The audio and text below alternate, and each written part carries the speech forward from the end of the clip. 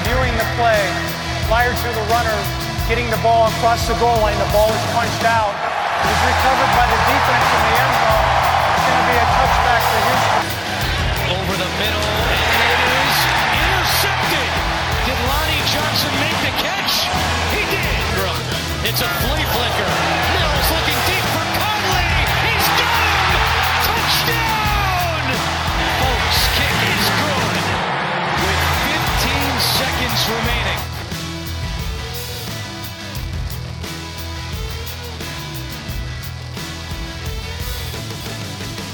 And welcome to episode 101 of the Turn Up For What podcast, talking your Houston Texans straight from the Great British Isles. And another Texans defeat to talk about, as we're kind of become accustomed to in this 2021 season.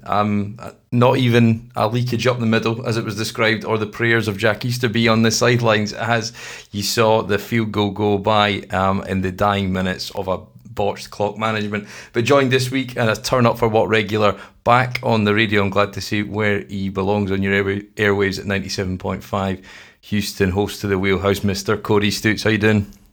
Man, I'm fantastic. 101, man. That's awesome. I can't believe I'm the first in the new century of episodes. So I appreciate that. We always have fun chopping it up about this team. Yeah, definitely. I wish the product on the field could be a little better. Just side note, actually, mate. I've had it's predominantly the Reddit trolls, really, but I've had a lot of flack for the name recently. And people keep saying, "Are you going to change it? Should you change it to WATT or change it to WHAT for what?" I'm of the opinion that I'm going to stick with it. What do you think? I'm taking a straw poll, I think, every week now. Hey, you've established a brand here. You can't change it now. And plus, he's only going to be a member of the Cardinals for a few years, and then eventually they'll put him in the Ring of Honor, and you'll have his name on the side there up at NRG Stadium. So, yeah, I mean, look, he's a member of the Cardinals right now, but he'll always be a member of the Texans, and plus it's a great name. I mean, forget the haters. You're 101 in. Too late to change now. Well, yeah, that's what I said. I think people that say that, don't probably engage or listen much, and so I think, yeah, no, fine. That's you've affirmed my beliefs, Cody. So I'm going to keep testing that out every week. But I suppose, and as I always tell people, it's a rhetorical question. And thoughts of why did I do this to myself? I suppose it was another fitting game, and I think there's going to be a lot of those this year. But overall takeaways from Sunday against the Patriots, 25-22. It just felt like second half a game squandered. Yeah, David Culley cost this team a game with the decision-making that he put together for this team. I mean, you come out of halftime and Davis Mills hits that flea flicker pass, and you're like, okay, wow, like they might have enough to put the Patriots away. And at that point, like, okay, if they can run the football a little bit, they just stay within themselves, and they have a chance to win this football game and really upset a team that was not actually very good. I mean, this Patriots team is not a very good football team, but compared to them, they're a very good football team. So they had a chance to upset them, and David Culley's decision-making let this thing just slip away. I mean, the defense had played really well when he decided to fake a fake punt. I mean, the defense had played pretty well when he decided to kick a 56-yard field goal, even though the kickers never kicked a 56-yard field goal. And is it likely the Texans could have marched down the field, scored a touchdown and an extra point, and tied the football game with 2 minutes left? I don't know. Probably not. It's probably not, but it certainly is a better chance 2 minutes down 7 points than 15 seconds down 3 points. So I was really disappointed with David Culley in the second half. I don't have a problem with the way he operated things in the first half, but the second half really let the game get away. It squandered was probably one of the best games Davis Mills has ever played in his life. I went back and looked at some of his Stanford numbers, and I mean, this is just – it's one of the best games he's played in a very long time, maybe the best game he's ever played, and it just got squandered by the head coach's decision-making in unnecessary decisions in some of those situations. Yeah, so we'll come back to Mills there, but I think the point of Culley skipping ahead a little bit, let's dive into it now. I think that for me, I think when you saw, and look, I think it feeds into the Mills point, going for it on fourth down, a lot of conversions, big conversions on fourth. The 4th and 2 where Conley took you into the red zone, didn't convert. I think that was a big swing. But for me, like when we're watching it right at the end, you'd shit the bed in the second half. You couldn't do anything at all on offense. When you did, you make a terrible call. And I think when you make that call to kick a 56-yard field goal for a guy who hadn't kicked it, as you said, never kicked it in his career, already missed 2 PATs. To be fair, I've just looked at all 22. The first one is a bit of a dodgy hold, I think, by Cameron Johnson, but the second PAT definitely on Fairbairn. To go for that point of view, to go for the field goal there, when a couple of weeks earlier against Carolina, you punted.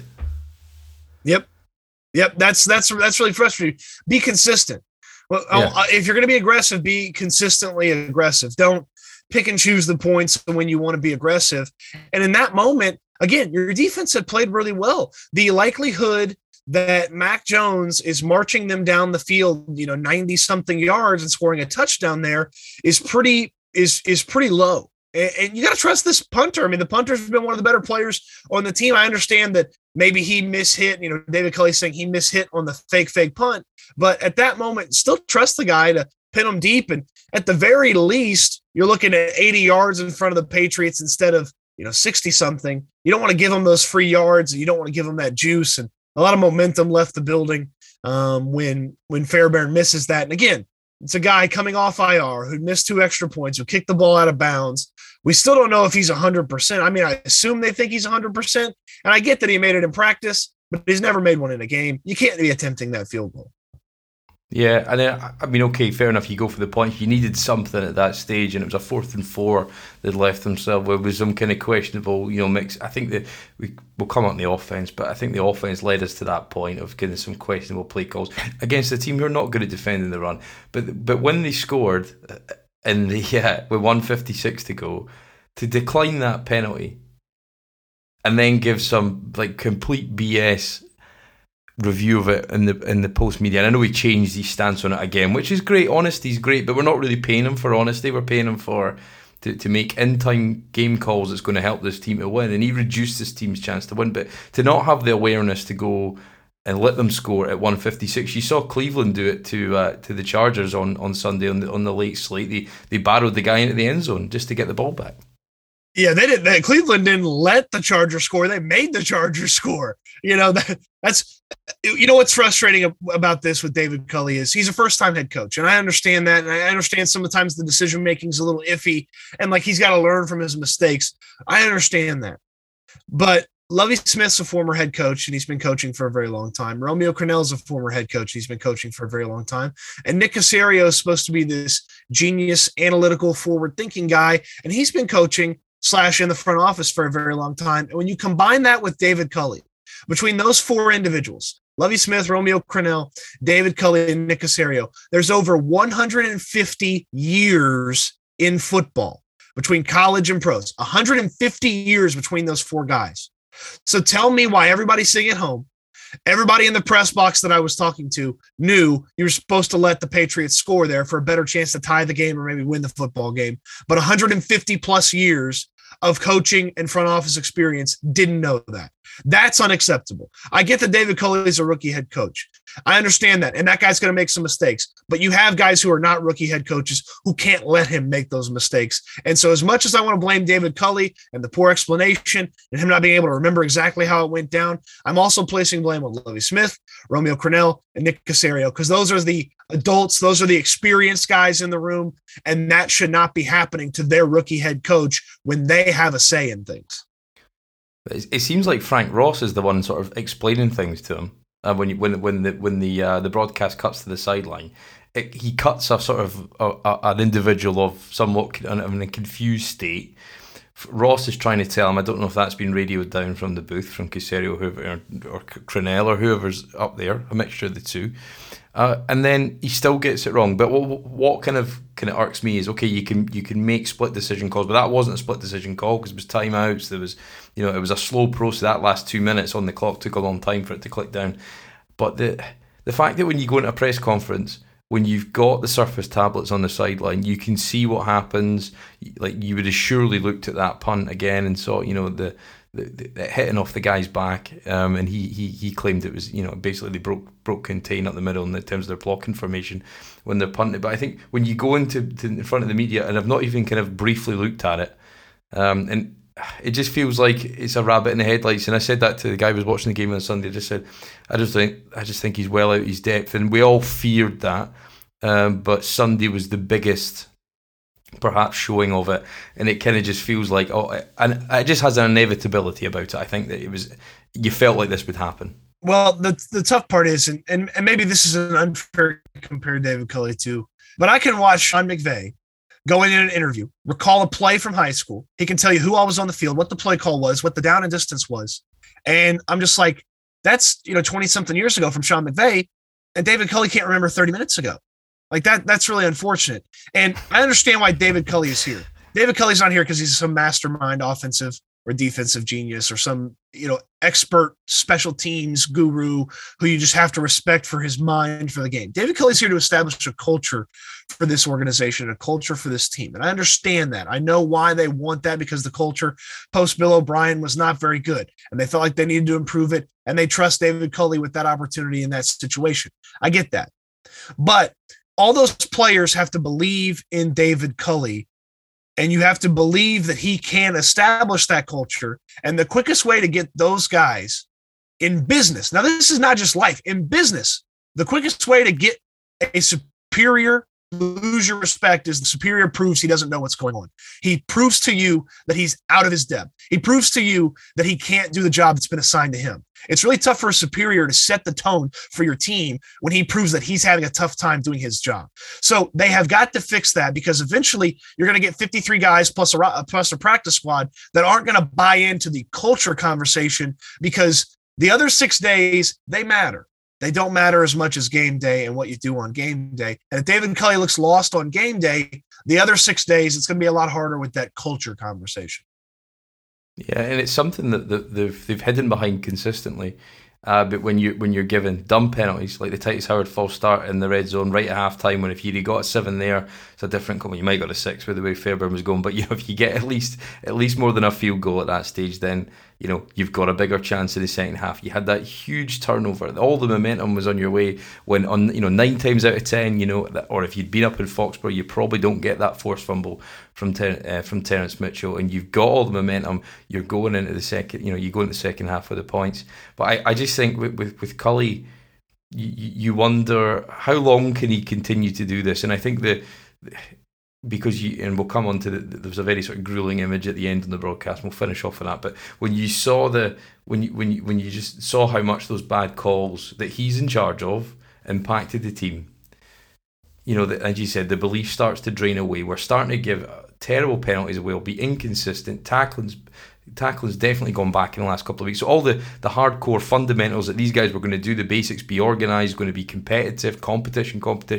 team. All this stuff is completely eroded by making balls up like that, those kind of calls. So you wonder, and I think it was probably epitomised by the special teams and Frank Ross. And what did you make of that, Cody? Because I think it promised, or it certainly teased people to think it might be the strength of the team, but certainly it was your biggest weakness on Sunday. Hey man, I'm watching this team all during training camp and even early on in the season, maybe the first week certainly. And I kept saying to myself and thinking to myself, it's a really well coached team. This is a team that's coached much better than Bill O'Brien coached football teams. And you're right, that's sort of eroded over the past few weeks. And I think the biggest example and the juxtaposition of it is you look at Sunday, and my big belief was this offensive line was going to be a solid unit. And it's disappointed throughout this course of the season, but the Patriots run 4 backup offensive linemen out there and they don't miss a beat. The Texans have had their hand-picked 5 starters since training camp started, and it doesn't look good on the offensive line. Lovie Smith and the tackling. Hey, Lovie, they're going to throw into the zone that you create. Maybe switch up the look a little bit here, change some things up. I think Tim Kelly's done a nice job. Sunday was a great Tim Kelly time, but Frank Ross having a tough time with the special teams right now, especially when, Andre Roberts' decision-making doesn't help the team very often. We've seen that over the course of the season so far. And then from David Culley had a moment. How do you fix penalties? And he's like, well, we're going to go back to fundamentals. Okay. So that's just another way to say, well, I got to coach better, which was what Bill O'Brien said. Here's how you fix penalties. If guys keep making mistakes, other guys get the opportunity. to see if they don't make the mistake. That's how you fix penalties. Yeah, you got to coach them up and you got to coach better and fundamentals and so on and so forth. But at some point, it's not the coach making the mistake, it's the player. And you got to have that hard conversation with the player. You're going to have that hard conversation with yourself about the player. It's a disappointing coaching staff more often than it's a successful coaching staff. But I know there's positives in there. That's the frustrating part. Like if I had not seen any positives, I wouldn't be as frustrated with this team. But I know there's positives in there, and they just can't draw them out on a consistent basis. I think what the challenge, you touched on the offensive line, and it was like I made a list of the stuff this week before I sent you an agenda of stuff I didn't want to talk about. Saying because every week so far it's been you can't run the ball, offensive line can't block, even first and second level. I watched the first drive on the All-22. The pad levels all over the place as one bit sharpens. His feet are further forward than his shoulders, getting driven back by one of their, which hadn't been a good run defense at all. Special teams are net negative. Andrew Roberts has just reaffirmed or come out the ashes of DeAndre Carter. We seem to, why Desmond King going back there, just mix it up a little. We can't rush the passer for shit when we only rush 4 up front. It's the same stuff every week, and the biggest one is the fucking big massive holes in the zone that Kirksey doesn't get enough depth. Every time they set in a pass set and they drop it in, you saw Hunter Henry pick up multiple balls in there. And the zone coverage, for whatever reason, and I think it was personified on the Hunter Henry touchdown when there was a safety in behind. I can't remember who it was now. In behind Terrence Mitchell, he's got the leverage inside, so therefore, but then for whatever reason, Terrence Mitchell then decides to position himself on the inside and give him the outside for a clear throwing lane for Mac Jones to take. And it was just like, we still don't have this down at this stage. And I think with all those things, I think a lot of them, particularly the run game, the zone coverage and defense, 2 fundamental flaws on either side of the ball, I don't think we're going to fix them with this personnel, because whatever the coaching staff are trying, it's not getting through. And I think they're just going to be consistent themes right from now until week 17. The tough part for me is, when you look at the rushing attack, I think that your big flaw is Tytus Howard's not a guard. It doesn't seem like he's capable of playing that position as well as he played tackle, but you've gotten good tackle production out of Charlie Heck in the preseason and through one game. And before that, look, Marcus Cannon, the time we had with him at right tackle, Tytus was better at right tackle than Marcus Cannon looked this year. So it's really frustrating that they've moved Tytus Howard around. And it's also really frustrating that he didn't get hardly any left tackle snaps. Now that Laramie Tunsil may miss a little time with the hand, or potentially could miss time with the hand, Tytus should be playing left tackle when Laramie Tunsil's down. That's the position. He's a tackle. That's why he was drafted. He's drafted as a tackle. He's not a guard. He's not a center. He's a tackle, right or left tackle. And this is a guy that has the athleticism and sort of the body type to be multiple, but they decided to play him at guard. Well, they maybe decided to play him at guard because Lane Taylor is not healthy and hasn't been healthy yet. He's on the practice squad, just kind of hanging out. And that was a guy that they were maybe counting on to be a guard. So you jack up Tytus this season by moving him to a new position, and you sort of weaken your overall production from the outside standpoint to try to help the inside. And all of a sudden the inside's kind of similar to what it was last year, not necessarily from a pass rush standpoint, but they're not getting push on the inside. And then from Lovey's guy, Lovey just doesn't have enough talent to work with this stuff. You think about some of the successful Lovey Smith defenses, and there was an extreme amount of talent on some of those defenses, and he just doesn't have an extreme amount of talent on defense. And so he's trying to build something with, straw and paper mache and gum and glue. And he does not have wood and nails and brick and mortar, to put this thing together. So I think he's doing the best he can, but I'm not gonna be super critical of the defense, because I think they've probably overperformed, at least for a couple of weeks here now. But this offense has got to get, you got to get moving on a more consistent basis on the ground, because Davis Mills, as good as he played, I don't think he can do that every single week. And certainly now that he's shown it, teams might be a little bit more ready for him. So you're going to have to run the football. Yeah. Well, what do you think of Davis Mills' performance then? I think, because I suppose there was a lot of kind of plays where they went for it on fourth, which was great in the first half. The second half, it showed up a bit ugly. And look, the stats, as you said, like complete outliers of his curve, if you like, through from what you've seen of him in his limited college snaps. So, the hope is there's a ceiling, and of course everybody wants him to work out well. He would be the biggest momentum changer for rebuilding this roster if he is the guy. It's still tough to see it, I think, based on what he's shown, but certainly it showed that he can be serviceable, and I think that's about his ceiling. But what did you make of his improved performance? I didn't think it was sustainable, though, all the late down conversions, and he still misses a lot of easy passing stuff. But do you look at him now any differently after that performance than you did prior? Yeah, I definitely do. And I was talking with somebody about this before the game last week, and I said, the big thing that I need to know from Tim Kelly and Davis Mills is, do they have a big enough sample size to dig in, assess how Mills has been playing, and improve things? Because heading into Carolina, he had 2 quarters of work. You couldn't really change a lot on a short week. You had to just barely get him ready for the game.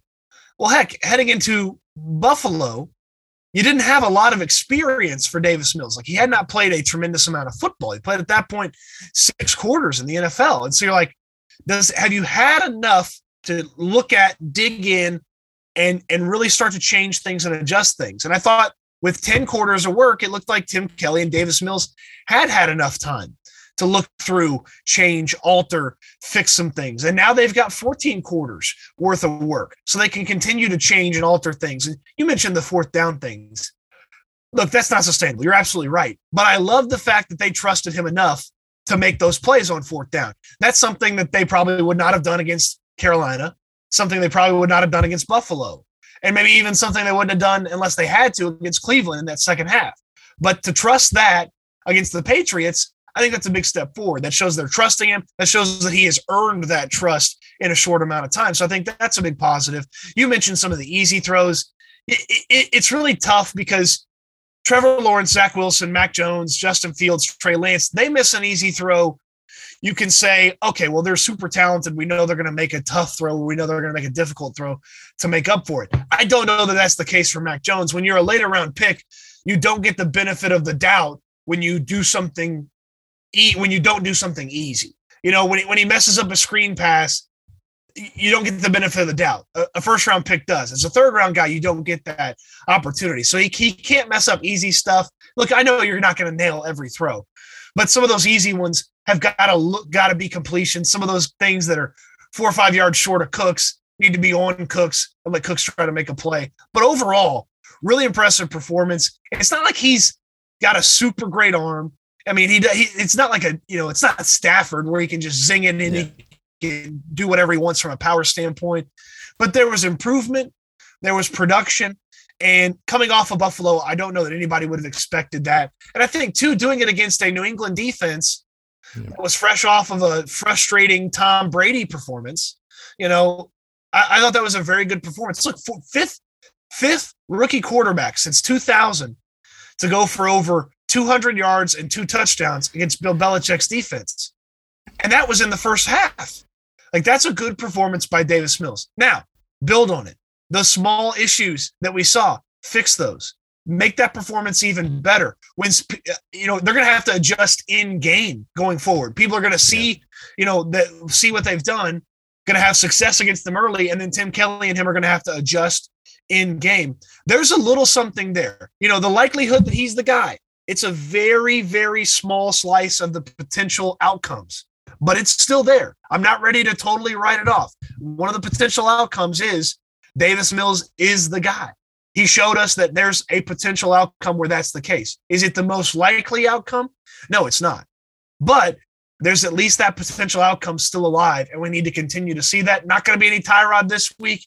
It's going to be a Colts team that is up and down. So let's see you build on it, Davis Mills. I think that's the most important thing. Is he rebounded, and now he's got the build. I think he actually kind of set level with Buffalo, and now it should be all up from here. You can't really take steps back. You can't go down. It needs to be building from this moment on if you're Davis Mills. Yeah, and I think there's a lot, there's a lot there, and I think what's almost frustrating at times is, there was one where he bounced it off the turf to Cooks on the first drive when Mark Ingram's, waving his arms at him, leaking out late just to drop him into the flat, and easy passes like that keep the chains moving. You don't need to take 18 play drives, 9 minutes off the clock, because just mentally and physically for everybody on that offense, it's not the way to play. You want to keep your defense off the field, but that's an extreme. You can't be taking 9 minutes to put out 6 points. So I think there's a lot to like there at times, and then there's some really fundamental basics that you hope he improves upon, just because he's just not had the volume of snaps, live action snaps to improve upon those kind of small but easy fixes. So I think it's good. I think there's a lot of people want to anoint him, and I think obviously the Watson factor and all that kind of stuff, plays in this massively. For everybody, this is not a level playing field. This is not normal circumstances by any stretch. It's all a bit weird. It's all a bit unprecedented. So, in the face of a disaster in Buffalo, and it was bad, it was unwatchable, it was good to see. But obviously then what you have is in the second half is the better coaching staff make the adjustments, and they put the clampers on him a little bit, and I think it's up to him to see that and read and react a little bit more. And I think there's times where you don't want to try and juke past Matt Judon in the red zone. But literally the play before that, it bounced off the hands of Moore and Chris Moore, and it was a flag on JC Jackson. But just small plays like that, either way, those numbers could have been a lot better. But I think in the second half, when they were really bringing it to him, he froze a little bit, and perhaps his processing, I think, in times lets him down, and his ball placement needs to improve. So it's things he can work upon, I suppose, and on the grand scheme of it. But certainly a step forward. And Davis has got he's got a lot of kinks to work out, I think, if he's going to be considered a prospect. That's the tough part about that performance is you could still pick out some very clearly has not played a tremendous amount of football moments. And I think you brought it up there, the red zone, and Mills even mentioned it after the game. Not only did he feel like he messed up the protection from a call standpoint, he also tried to do too much and took them, out of some comfortable situations where they could take more shots into the end zone, where they felt like they had more plays. Like he took them out of those situations and they had to settle for less. More catches that, things are a little bit different, obviously. But, for Mills to have those issues in the red zone, that's something that, maybe the first thing I'd be drilling down if I was Tim Kelly, hey, do not try to do too much. Throw the ball away. I understand that you can make a play, but when it's Judon breathing down your neck, you're not getting away. Okay, this isn't high school football in Atlanta where you can outrun somebody. This isn't the Pac-12 where you might be able to outrun somebody.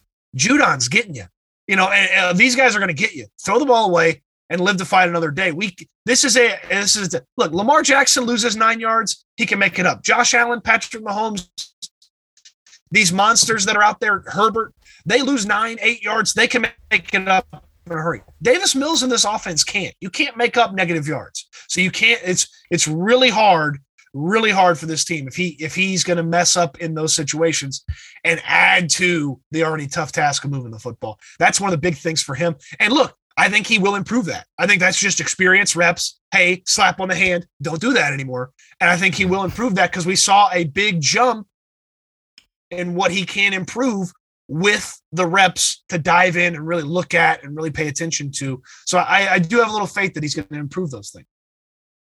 Yeah, and in terms of the rest of the squad, Cody, I suppose we're trying to find pieces for future years. Any stand? I think Jonathan Greener continues to flash, which is so frustrating because he got no snaps last year. And ironically, he was a pick that kind of fell in their lap that infamously I don't think they would have made otherwise. But any other standouts? I thought he was the one I had. And Chris Moore, I think, as well. But anyone else? My favorite part about Grenard is Bill O'Brien didn't want him. So I know he's probably a really good football player if Bill O'Brien didn't want him. I think that's my favorite fact about John Grenard.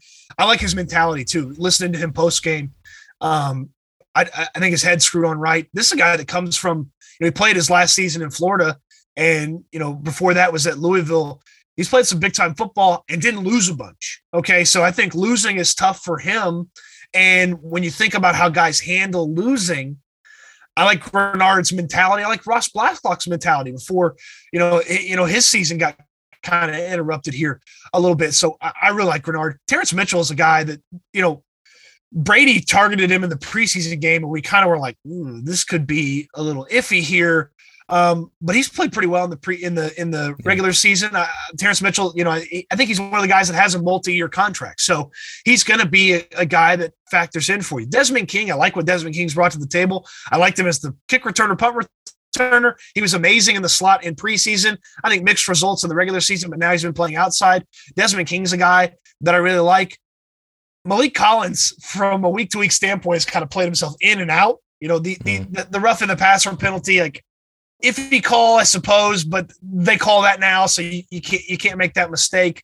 KGH, Camus Grugier-Hill, absolutely should be on the football team going forward. I really like what he's brought to the table. That's a guy that Lovie Smith seems to trust. I'd even think about Christian Kirksey long-term, just have a veteran that Lovie trusts long-term standpoint. And I thought the secondary played okay, from the standpoint of the two safeties and the two corners that you regularly see. Reed's fine. Lonnie Johnson has his ups and his downs. I think there's some times where he's just out of position in Lovie's defense. And I think there's some times where I would expect him to be getting more opportunities while Nico goes down. I would keep him getting those opportunities even when Amendola's back, just because, I know that they thought Danny might be ready. He wasn't ready. So they bring more up, I think, in place of Amendola not being ready. I think even when Amendola's ready, you bring more up because he made some big plays for you. Give Davis Mills that option. Give him that opportunity so you can put 3-4 wide receivers. I do want Justin Britt back.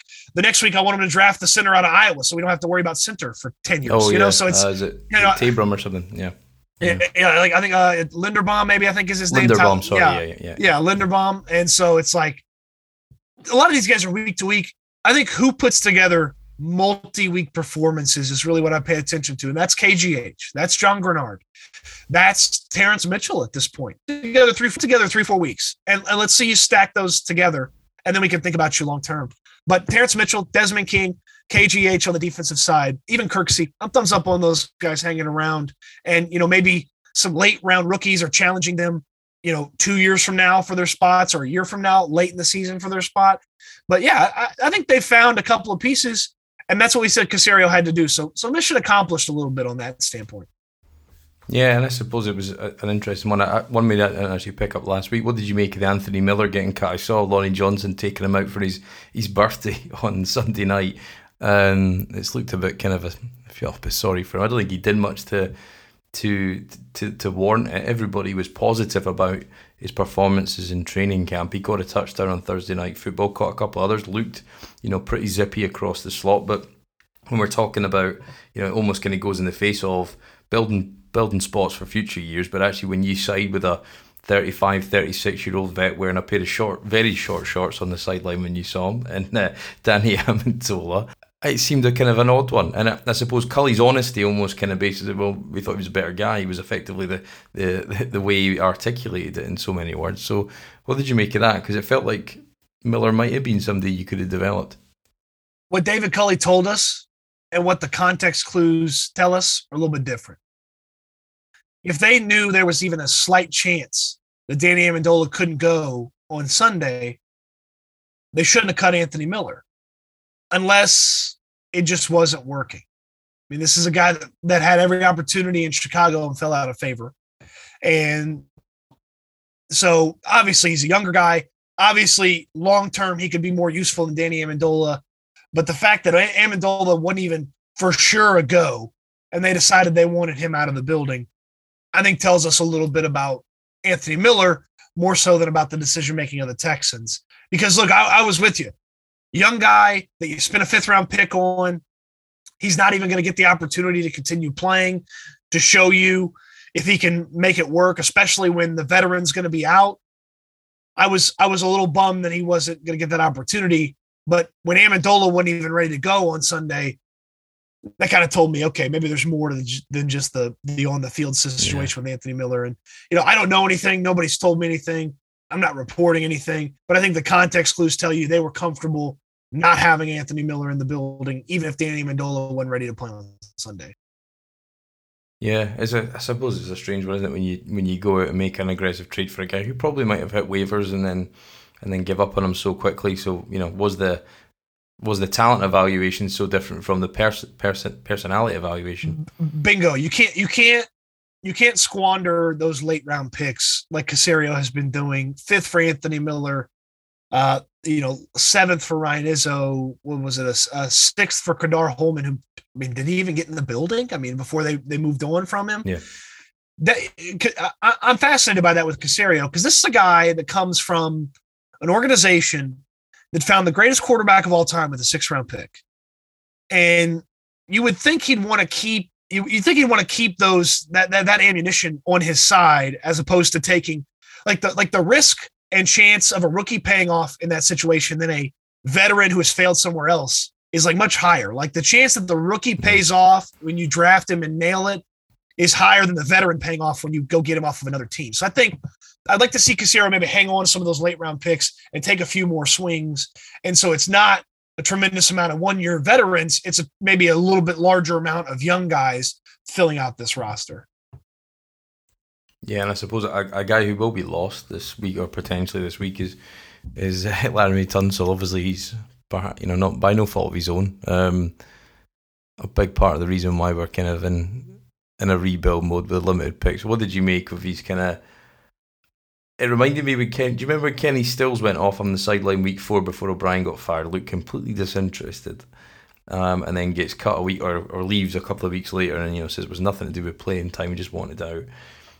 He just sort of stood there a bit kind of, and I don't know if that's just him as a guy, reasonably laid back, wearing a nose piercing, which I'm not a fan of, standing on the sideline, kind of holding his hand. Yeah, they oddly put him out for a field goal unit or a punt unit, I can't remember which one, but he wasn't good enough to go, and Gary and Christian plays the rest. But I thought that was interesting. And sometimes his body language, particularly in the run game, doesn't look great when you've got so much. And look, he will always be over-criticised because you've got far too much resource than you should ever put into any player beyond the quarterback. But I just thought he at times, and that injury there, I think he got trampled on his, and it'll be a sore one, and for his alignment it'll be difficult to play. But I don't know if he's one of those ones you just tell him to get the surgery now and go, look, it's not going to make a great difference. Because I didn't think that the line play is already so bad. Is it academical that he just gets healthy now, and then you look to maybe keep him, or do you look to move on from him? I don't know. But I just thought it was an interesting facet of the game where he went off, standing there looking semi-disinterested on the sideline without a lot of loss on the field. The thing with Laremy Tunsil, and I say this, and I don't think this is a bad thing about Laremy Tunsil, he's a mercenary. Laremy Tunsil is going to go wherever the highest amount of money pays him, and he's going to play, and he's going to be pretty good. Okay? And at times he's going to be great. Myles Garrett has had basically one poor performance this season, and it was when Laremy Tunsil was blocking him. He has those moments where he's not a great run blocking left tackle, but he's really good against pass rush. And so that's why you kind of have Laremy Tunsil there. And that's why Bill O'Brien wanted to invest all that into him. If they could trade him right now for something, I think they would. I just don't think they can fiscally, like financially. It would be very irresponsible to make that move. Just from what they'd have to pay to trade him and things like that. In the offseason, I absolutely think they'll explore moving on from Laremy Tunsil. And I don't know if they feel like they have the future left tackle on the roster, or they want to go get that future left tackle, or they want to have a veteran there, or they want to use a draft pick on it. I don't know. But I do believe they'll explore trading Laremy Tunsil and just trying to maximize his value, because somebody may give you a first-round pick for him. You're not going to get 2 firsts and a second, which is what you paid for him. And so Nick Caserio will get killed for that. But in the long run, by the time Laremy Tunsil, you'd have to pay him again. That's maybe when your rookie quarterback is just actually getting going. So it's like you find yourself into a weird spot where, okay, if you've invested in a rookie, you want to pay all those other guys because you have the money to, because it's a rookie quarterback. But you may be 2 years away from really kind of accelerating, or maybe 3 years away from accelerating, and that could be a giant Laremy Tunsil contract again. I do believe they'll try to trade him in the offseason. I don't read too much into his body language, his mood, his mentality, because I just don't think Laremy Tunsil has positive body language. I don't think Laremy Tunsil has positive facial reactions. I think he's a mercenary. And I think when he can't play football and make his money, he's not going to look happy. And he has a very laissez-faire appearance to him a lot of times. But when the guy goes out there and stymies one of the best pass rushers, that's why you pay him all that money. It's a weird situation. It's tough. I don't know why he would play through it. I'd get the surgery if I was him. But at the same time, credit to him. He's a warrior. If he's going to play through a whole season for this team, that's a guy that cares a little bit more than probably most people, myself included, thought, if he's going to play through that, because he certainly doesn't have to. He gets paid. He's hurt. He gets paid. So he can sit on the sideline, get the surgery, and be ready for next year, potentially a different team. So I'm not super bummed about Laremy Tunsil. It's kind of a bummer how he got here, but I think he's a really nice player, and I'm fine with it. You have 2 more years on the contract, then maybe you franchise tag him and try to trade him, or you get a comp pick for him leaving, or if you try to trade him in the offseason, I'm fine with that opportunity too. Yeah, I think it's I mean, as you said, it's not normal circumstances with all the kind of skullduggery that's going on in the background. But I think it just was an interesting point of note. I think another one, and I'm not like a big guy for social media tattle, but I did see. I remember watching the Thursday night football and saying to the guys I was watching, I said, and you saw David Miller get on the sidelines, and I know you've got to make peace, and it's all an ecosystem, and you've got to be, on the best terms with everybody. But my point was, why have you let this guy in the building? Why have you given him a sideline pass to do his customary pictures with all these players? But anyway, since that night, Charles Menahu was dropped. Didn't play many snaps at Buffalo. Dropped from a starter. Didn't play many snaps. His snap reduced, and now he's a healthy scratch. So since that night, his agent was in the building. There may or may not have been a conversation happened at that point. He was very much looking. So he's gone from a starter, bit of kind of strange stuff with being third in the depth chart for the media department pushing that out there, or the operations department pushing it out there, and then now a healthy scratch. So it's quite from a guy who was tipped by most to be one of your top guys this year, or hopefully top guy. Look, he's limited. He can only play inside. He can't play the edge. He can't set the run. He's limited. He's good at long arms, kind of pushing, bull rushing guys back. That's about the maximum or the totality of his toolkit. So I can understand from a playing point of view why you've dropped him, but there's still potentially some development there. So a bit of a strange one, but I think he could potentially add to the list. Is Zach Cunningham and some other guys who, might not be, from a contract point, definitely won't be here next year, but might be guys that the team look to move on from, and again, perhaps not always to do 100% with football. Quote tweeted something on Twitter that I thought was fascinating. Menahu quote tweets this on Twitter and says, "Feel like I'm going through this now," and I'm just like, I mean, yes, it could be about anything. It's Twitter. He's a young guy. These younger guys use Twitter, in a lot different ways than. They try to mix messages and things like that. Oh, I wasn't talking about that. Why would you think I was talking about that? Look, he clearly fell out of favor for one reason or the other. I don't know if it's attitude. I don't know if they just think his play hasn't been good enough. This is a guy that is, you mentioned it, David Mulugheta, same agent as Deshaun Watson. I got to imagine that David Mulugheta does not have a positive overall feel and vibe for the Houston Texans. I don't know if that affects Charles Menahu's day-to-day. We talked to Charles Menahu after week 1 on the radio show, and the mentality, the mood, the idea was, hey, I want to be great. I want to be great for this team. I know I have things to improve upon.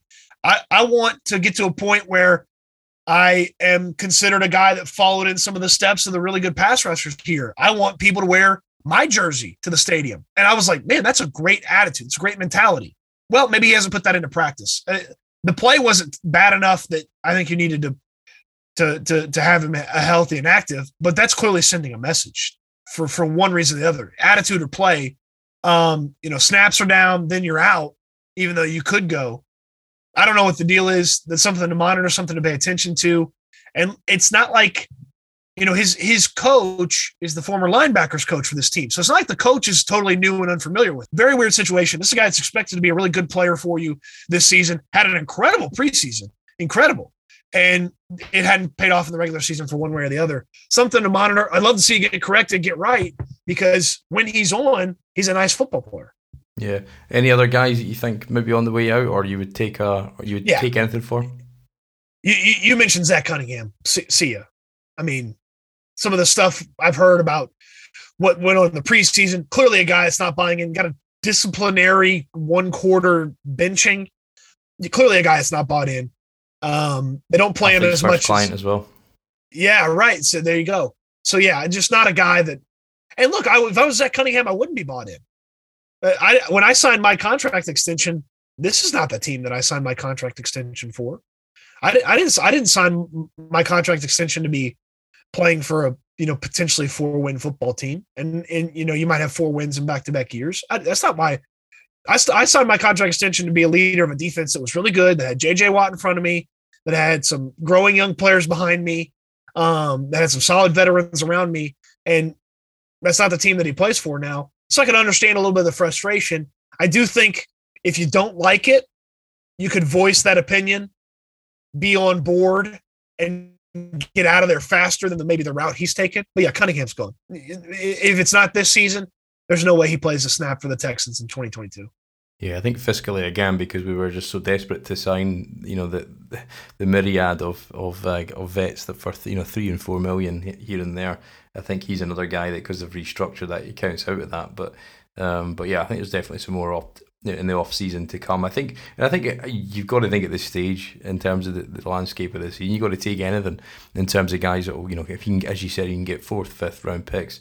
Take it every day of the week, because if you think last year you let Will Fuller walk out, you let JG walk out for nothing, and you've got the number of guys over the years. DJ Reader, you don't even get a comp pick for. He gets the highest paid at his position, but you blast a lot of money on Randall Cobb's contract only to trade him. So we're being so short assets, and the culmination of assets, then all of a sudden that hits the end of the road at some point. And that's the spot we were in this off season. So yeah, I think there's a lot to be decided. In terms of, sorry, you go, Connie. Well, you never know where that 4th round pick or that 5th round pick or just that extra middle round pick could come in handy, because if they make that Watson trade and they get an additional bunch of assets, let's say they get the 5 draft picks that they've been looking for. Well, you've got additional 1st round picks, and you're going to get those guys and you're going to pay them, and you have 5 years to figure out if they're any good. But you're also going to get additional 2nd round picks. So maybe you want to use some of those 3rd, 4th, 5th round picks to move around in that 2nd round, or move around maybe in the 1st round to go get a position that you feel like you need. So just giving Caserio just a little bit more ammo to, even maneuver around after he gets 1st round picks, and maybe to maneuver around with, because you can't have 35 young guys, 1st and 2nd year players on the roster. You can't. That's not a recipe for success, even in the long term. Eventually down the road it might work. So you can't have as many young guys as they're going to have draft picks. So you want to maximize those draft picks. And if Cunningham gets you a 4th or a 5th, that you then package to take a 3rd, with a 3rd and a 2nd to move up in the 2nd round, to get a better player that you feel like it's okay to invest in those premium draft picks, and using a lesser draft pick to get you an even more premium draft pick is something I think Caserio will do. We saw it with Nico Collins. They felt like they had to have Nico Collins. They gave up a mid-round draft pick to move up. I think he'll do that again in the future. So I think he needs the ammunition of even just, hey, a 5th for that Cunningham. Okay, yeah, it's ammunition for me to move around, and and Nico Collins' situation in the future. You mentioned Tyler Labrum earlier on. Is there any guys in the college? I mean, you're a big college football guy. Is any guys picture or caught your eye this year that you think, if the chance arises, 100% bring them in? It's fascinating because I can't quite figure out exactly where the Texans are going to end up picking with their own pick. And so it's tough. I mean, if they end up 1-1, I don't know that there's going to be a quarterback that you want at 1-1. So then it's Thibodeau from Oregon. And so, of course, it's the Texans ending up with the number 1 overall pick. And the quarterbacks are like, so you take a defensive end. It's happened twice already. It happened with Mario, which actually Mario ended up being the right pick. Yep. And it happened with Clowney. And again, Clowney probably ended up being the right pick compared to the quarterbacks. Obviously, Khalil Mack was better. But it's very Texans to end up with, if they end up 1-1 and the best player's a defensive end, just makes, hey, that's it. But if they end up, say, picks 3 to 5, well, they're the defensive end from Michigan. Hutchinson is pretty good. He's going to get J.J. Watt comparisons. He's not J.J. Watt. Okay, a little bit different. He's going to get J.J. Watt comparisons because he's a big white guy from the Big Ten who plays defensive end. The corner from LSU is going to miss the rest of the year. Stingley, nice player. If you're in the top 10 with your own selection, That's not a bad selection. I mean, that guy's a baller. I know he's not playing this year because of an injury. But that guy's a really good football player. The biggest thing is they could pick anything. There's literally any position. Like if you want to pick Neal, the tackle from Alabama, and move Laramie Tunsil, I'm in. You want to pick a defensive end? I'm in. You want to pick Hamilton, the safety from Notre Dame? I'm in. Depending on where you are in the top 10. You've seen cornerbacks and safeties pay off in recent drafts right off the bat. If Stingley's as good as those guys, that's a top 7 pick easy. Just go get him and lock down one side of the field. Hope he's really, really good for you, and then just figure out the other parts. So they can do anything. If they want to draft a wide receiver in the first round, I'm fine with it. You gotta be a different type of guy than Nico Collins. I don't want too big, just go up and get it guys. So different type of guy. But one of those Ohio State guys, Wilson and Olave. Okay, I'm fine with either one of those guys. But I'm assuming they're going to have 3 first-round picks, maybe 4, depending on what team ends up with Deshaun Watson. If it's just 1 first-round pick, if they can't move Watson for whatever reason, then you just go with the best player at the high-impact position. Maybe that's quarterback, maybe that's defensive end, maybe that's cornerback. But with multiple first-round picks, pick whoever you want because you're hopefully going to get 3 really good players if you have multiple first-round picks. Yeah, I suppose it makes the draft a lot exciting. You don't want to try and talk about too much of the draft, but it's good to touch upon it this season, I think, because it's you've got to look forward to it. Indianapolis this week, obviously they looked pretty good last night. Obviously Lamar had an all-time statistical performance to get by. Indeed, obviously the defense showed up. Carson Wentz threw 400 yards. You might be, even though it's on the short week, you might perhaps be getting him at the wrong time, and it might be another tough outing for Mills and all the kind of flaws we've talked about on this defense. Look, if Jonathan Taylor gets going, I think that could be a rough one. This is not nearly the Colts team at all that we thought that they were going to see throughout the course of the season, obviously with the injuries and being banged up and things like that. But Pittman getting going, that's something scary because if they're throwing the ball, Pascal's basically always had a good game against the Texans for whatever reason. Wentz played okay. I mean, he's not bad. I mean, there's been bad Carson Wentz. He's not bad right now. I thought he would be pretty bad at this point, with some of the injuries and some of the difficulties that they've dealt with. And really a fascinating conversation around sort of I wanted Matt Eberflus to be the head coach of this football team. I mean, that's who I wanted, the Colts defensive coordinator. They've been a little iffy on defense at different times. Certainly, last night letting the thing get away from them on the defensive side of the football. I think that's a cool storyline. It's going to be a tough task.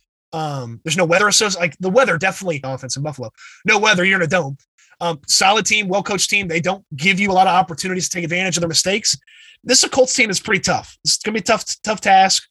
But if you beat the Colts on Sunday, it means as much, maybe more, because a road win against a division rival that we believe is much better than you, that would go a long, long way in a fair amount for this team. These games are going to start meaning less if the losses keep stacking up, but showing that you're going in the right direction with a victory against Indianapolis would go a long way for this organization.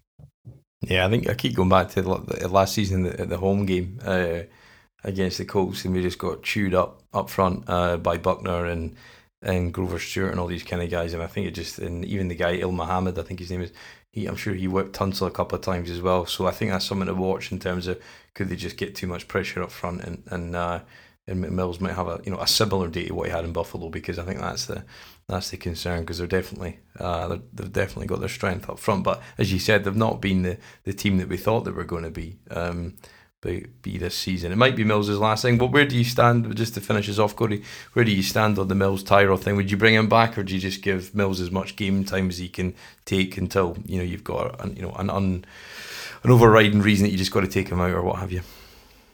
This is such a cop-out answer. I think it's week to week. Let's see how Davis Mills performs with a little pressure behind him. Hey, go out there, play well, and if you don't play well, we're going back to the veteran. And he's going to get it for a few weeks, and you're going to get to watch how it should be done. It's supposed to be done. You're going to get to see him make mistakes and learn from his mistakes. You're going to get to see him succeed and learn from how he does things right.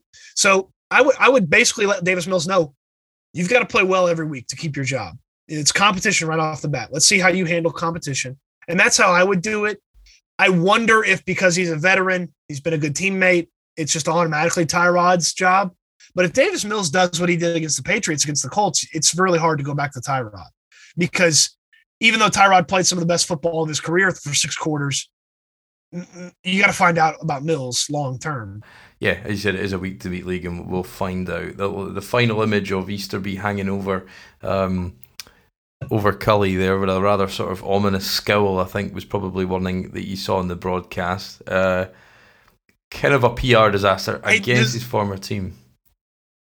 Hey, does Jack Easterby know that you should have let him score? Because if he did, and he told David Culley, like, maybe they'd had a better chance to win the football game, or at least tie the football game. It's like, hey, if Easterby knows that you're supposed to let him score, I'm fine with him being there. But yeah, certainly with the controversial nature of his name around this organization, it's not great seeing him hanging around on the sidelines. I was just kind of, we were joking watching it, and it was, you saw him kind of stare at him as he was kneeling down for the jumped up pastor that he is. We were, the sentiment, certainly when we were watching it, was that he's got that knife set in that top drawer in his desk, and he was away to go and start sharpening them up, because he looked like he was either he was confused because he doesn't have a fucking clue what's going on out there, which I think sometimes is the case, or he was pissed off that he didn't get one over his former team again, and it looked like it was a jot on the copybook of David Culley. Not that he was ever going to be long term.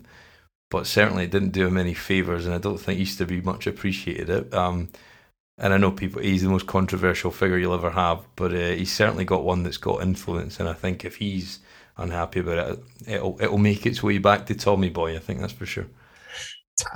So the Tommy Boy thing with Cal McNair makes me laugh so much. One of my favorite movies. Yeah. I always tell people, Tommy Boy saved the company at the end.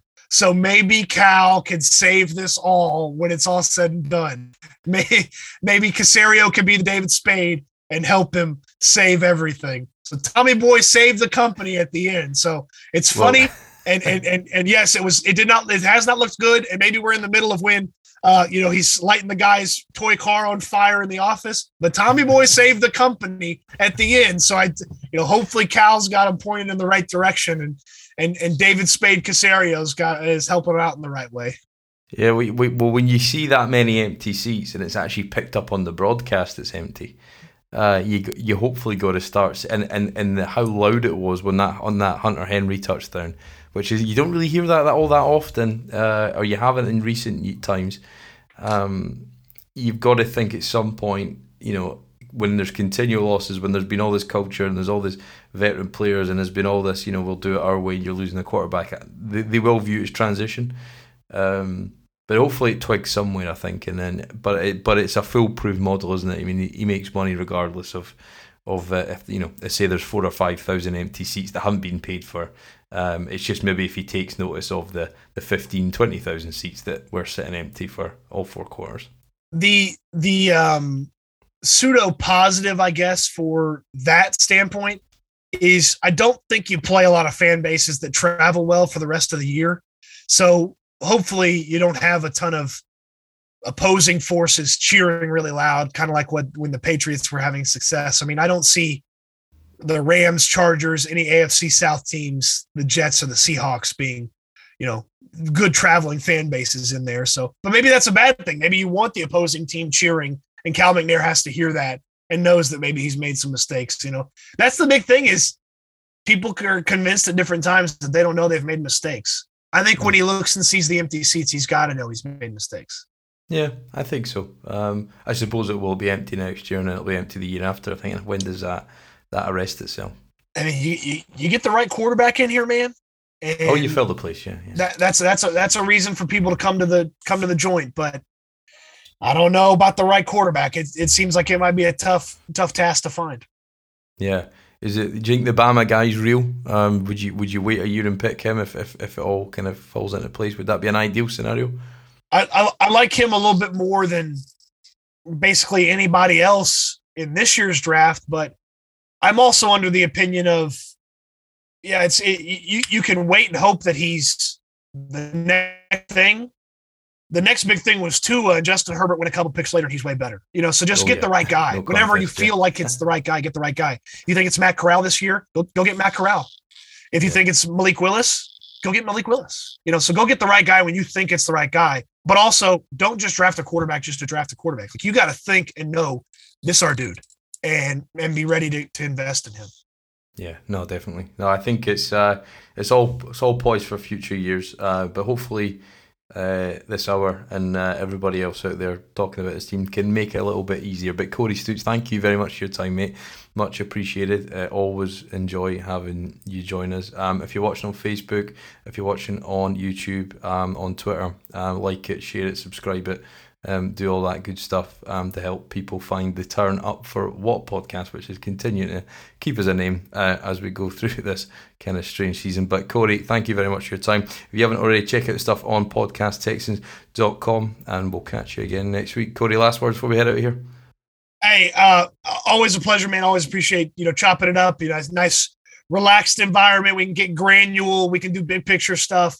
And hey, kick off to the new century. Everybody's got to beat me. I'm the best podcast so far in the new century of episodes. So everybody's got to be better than me going forward, 102 and beyond. Okay. That's it. Yeah, no, set a high bar for us here. So Corey, thanks very much for your time, and everybody listening, thanks again. We'll be back next week to talk Indianapolis and whatever may be as we get ready, as we're approaching the dreaded bye-week trade deadline. But thanks again for listening, and we'll catch you again next week.